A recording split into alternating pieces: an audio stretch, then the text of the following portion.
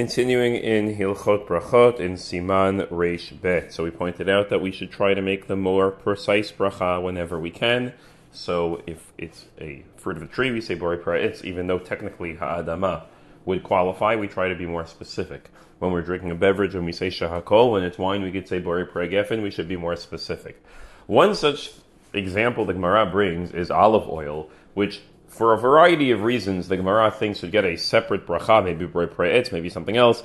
However, the halacha is Asher Teshem and Zayit B'fnei Atzmo and Lo Mevarech Alav Klal. You don't make a bracha at all, because the Gemara assumes that it's not good for you. It's bad.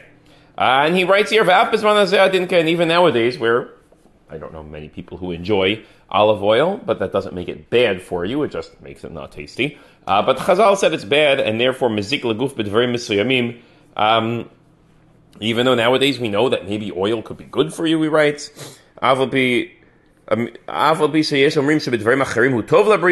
Chazal say don't do it, and don't make a bracha on it explicitly, don't make a bracha, and so we're not going to go against Chazal, we're not going to make a bracha, it doesn't come up all that often, and so it's not much of an issue.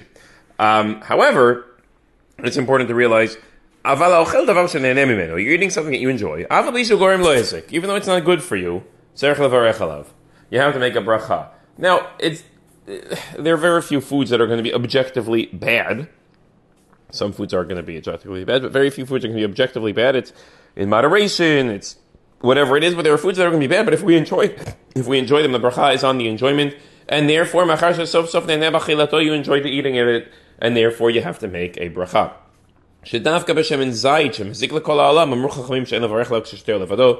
It's a strange thing that it's terribly harmful. Chazal decided most foods that we're going to eat aren't horrifically harmful for us. And if it is, why are you eating it?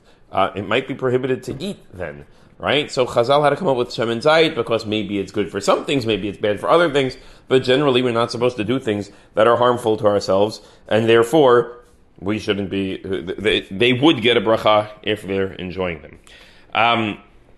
Moving on to other such type of things, Sukara na'asa mikanei suf. You have sugar made from sugar cane. Yesh omrim shemerach alav borei pra'etz, v'yesh omrim shemerach alav she'akol neh b'dvaro.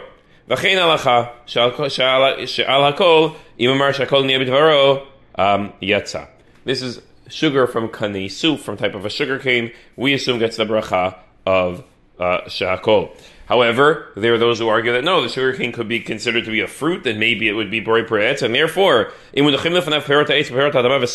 if you have sugarcane, fruits and vegetables in front of you, you can make borei, and you can make a borei pra'etz on the fruit, you make a borei pra'adama on the vegetables, and you should have in mind specifically not to include the sugarcane, because if you didn't have that in mind, then the borei pra'etz, or the borei pra'adama, one of them at least, should cover the sugarcane, and you would have a problem.